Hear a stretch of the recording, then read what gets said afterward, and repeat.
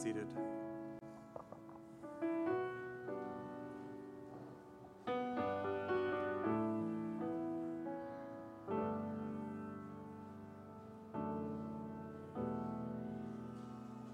Well, good morning.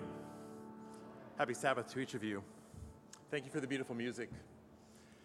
Not far from your lovely church, just across Central Park in Strawberry Fields, people of all ages flock each day to the memorial for John Lennon.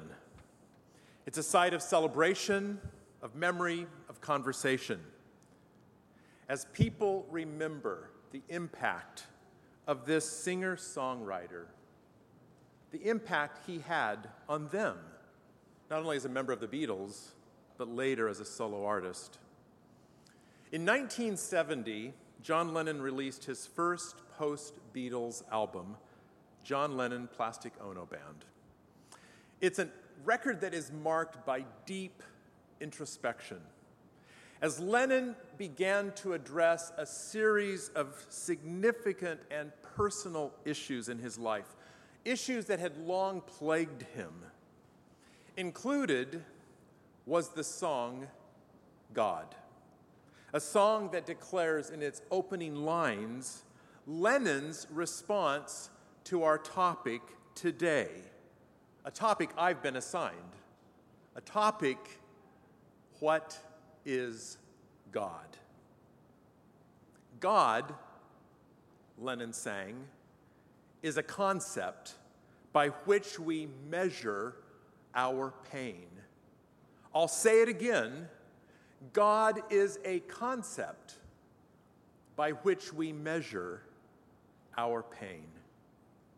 Since the beginning of time, men and women have looked into the heavens and they've wondered where we came from and if we were alone. From St. Augustine to René Descartes, C.S. Lewis to Baruch Spinoza, Sir Isaac Newton to Sigmund Freud, philosophers and theologians have been captivated by this question: what is God? And their responses have been varied. God has been conceived as either personal or impersonal. In theism, God is the creator and the sustainer of the universe, while in deism, God is the creator, but not the sustainer of the universe. In pantheism, God is the universe itself. In atheism, God is not believed to exist, while God is deemed unknown or unknowable within the context of agnosticism. God has also been conceived as the source of all moral obligation and the greatest conceivable existent. Theologians in our faith community have likewise focused on this question. In the book Seventh-day Adventists Believe, fundamental belief number 2 reads, and I quote, "There is one God, Father, Son, and Holy Spirit, a unity of 3 co-eternal persons. God is immortal, all-powerful, all-knowing, above all, and ever-present. God is infinite and beyond comprehension, yet known through God's self-revelation. God is forever worthy of worship, adoration, and service by the whole of creation." As Genesis 1, verse 1 declares, "In the beginning, God." Jack Miles, in his Pulitzer Prize-winning book, God, A Biography, asserts that the biblical writers respond to this question in a variety of ways. In Genesis, God is the creator of all things. However, 6 chapters into Genesis, God is seen as destroyer with the biblical flood. This account portrays God as grieving over his decision to create human beings.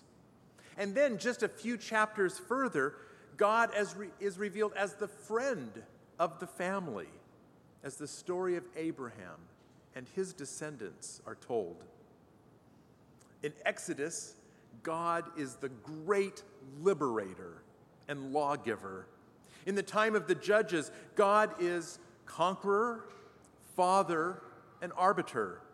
And as we make our way through the Old Testament, God is the Holy One, Counselor, Friend, Ancient of Days, and Guarantor.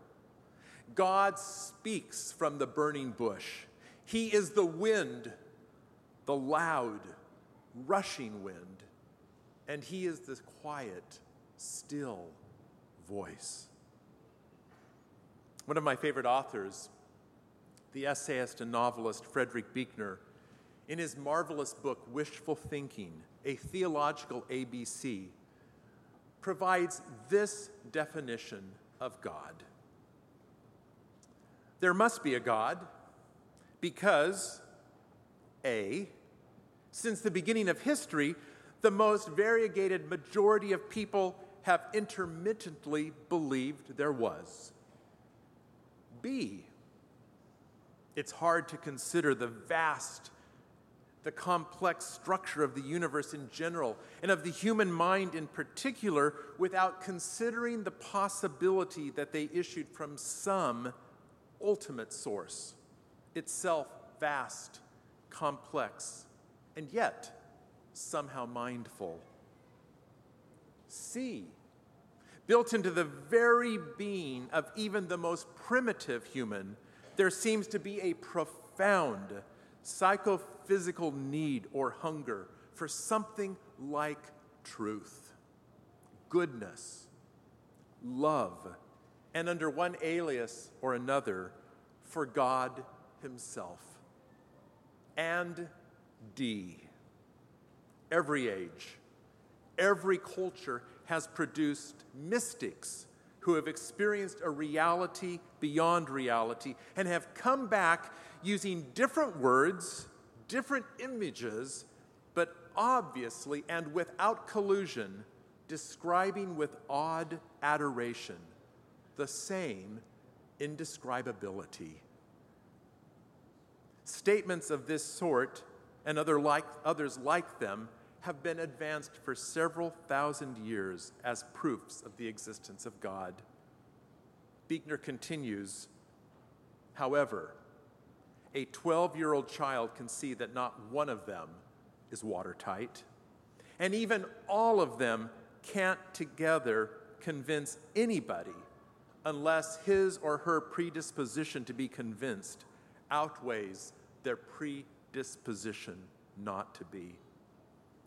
Buechner concludes his definition by saying, it is impossible for man to demonstrate the existence of God as it would be for even Sherlock Holmes to demonstrate the existence of Arthur Conan Doyle. This morning, despite our very best intentions, we will never be able to fully comprehend God. We may devote our lives to the study of the Bible in search of the God who is at the center, yet we remain challenged to succinctly and with assurance define God. And so let me tell you a bit of a secret here. When Pastor Kyle informed me that I was to address the question, what is God, as part of an ongoing series of presentations you are having here in your congregation, I went directly to Dr. Friedbert Nienow, Dean of the HMS Richards Divinity School at La Sierra University. I needed help. I found it a challenging subject to address. And so Dr. Nenow, as an Old Testament theologian, as an archaeologist, he suggested that perhaps the best way we can understand God is to take seriously what he declares to be of greatest importance. Dr. Nenow recommended that we this morning give attention to Micah chapter 6. Micah chapter 6 begins as a quest for the proper possessions to present to God in worship. And I want to share the words of Micah chapter 6 from Eugene Peterson's translation, The Message. And I begin with verse 6 of chapter 6. How can I stand before God and show proper respect to the high God? Should I bring an armful of offerings topped off with yearling calves? Would God be impressed with thousands of rams, with buckets and barrels of olive oil? Would he be moved if I sacrificed my firstborn child, my precious baby, to cancel my sins? Now in Israel, an ordinary burnt sacrifice would be a year-old calf. So for the worshiper who was truly committed to God, what would be an extravagant sacrifice? A human child? Knowing the willingness of Judah's leaders to stoop to this very level of depravity, he includes this example. And yet the prophet with eyes wide open to all that is taking place around him, compels us to ponder, are these the things that God most desires? Is this ultimately who God is? The answer that Micah provides is altogether unexpected and overwhelmingly radical. While Israel had become accustomed to bringing an offering, Micah makes it clear that God wants not what we have, but who we are. God wants us and nothing else. Listen to verse 8, again taken from The Message. But he's already made it plain how to live, what to do, what God is looking for in men and women. It's quite simple. Do what is fair and just to your neighbor. Be compassionate and loyal in your love. And don't take yourself too seriously. Take God seriously. Here in this short verse, we find the answer to what is important to God. It is disarmingly simple, even universal. And it clearly does not require the trappings of formal religion to understand. In fact, here in this verse, with all of our human concepts of religious belief and practice removed, we are able to gaze into the very heart of God. And we begin to understand his desire for each of us as his much loved children. And what, Micah asks, does God require? The answer is as eloquent as it is understandable. God requires justice. He requires a love for kindness. And knowing our inability to do these things on our own, he requires that we walk with him in humbleness. For the early hearers of this message, this first requirement, justice, or mishpat in the Hebrew, was wrapped up with their understanding of judgment. There are some 13 aspects of this one word in the Old Testament. And here, in this passage, it is revealed to be rooted in God's character. Micah's listeners would have understood it to be an attribute of man in general and judicial processes among them. Wise men speak of it, and God requires it, and righteous magistrates employ it in judgment. The second requirement, chesed in the Hebrew, means mercy. It means kindness, love. These early hearers would have understood it as a way in which to identify one's loyalty to God's covenant, the God who, acting in faith, calls his children to be faithful. Chesed is an ethically binding requirement, a relationship between people, freely given and often most unexpected. The third requirement, sanach in the Hebrew, is translated as humble, as modest. And what's amazing about this word is that this is the only place in the entire Old Testament that it is found. Here it is used in relationship to our walk with God. A humble walk, a modest walk is what is desired.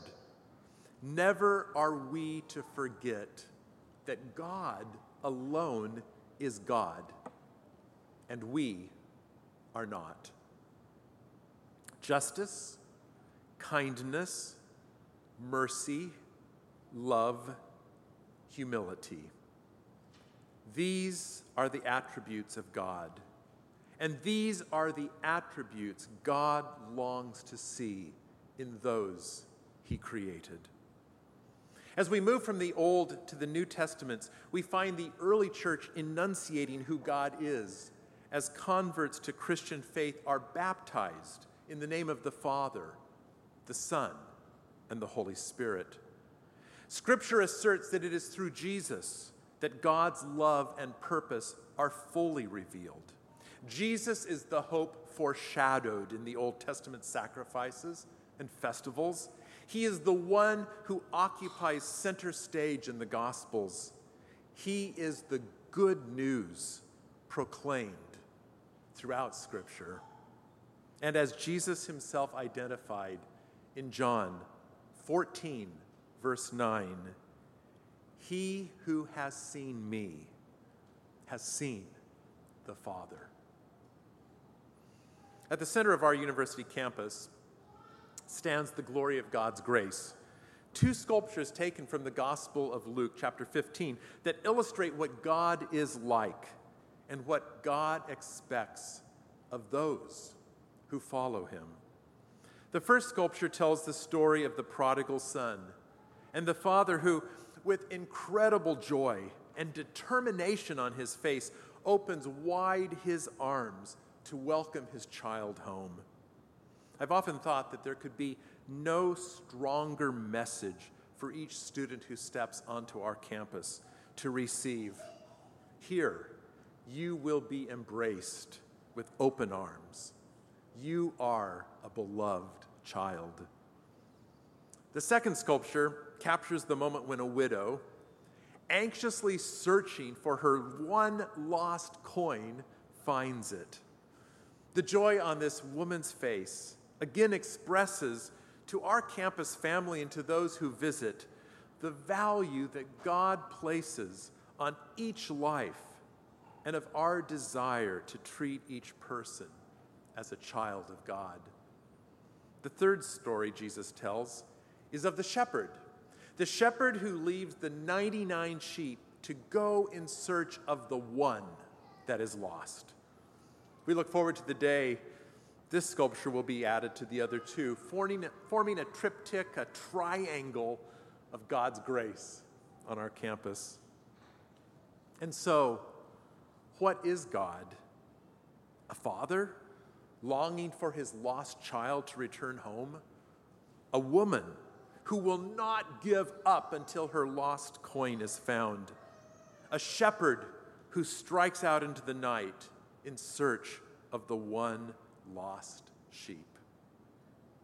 Jesus, throughout his life, consistently addressed the question, what is God?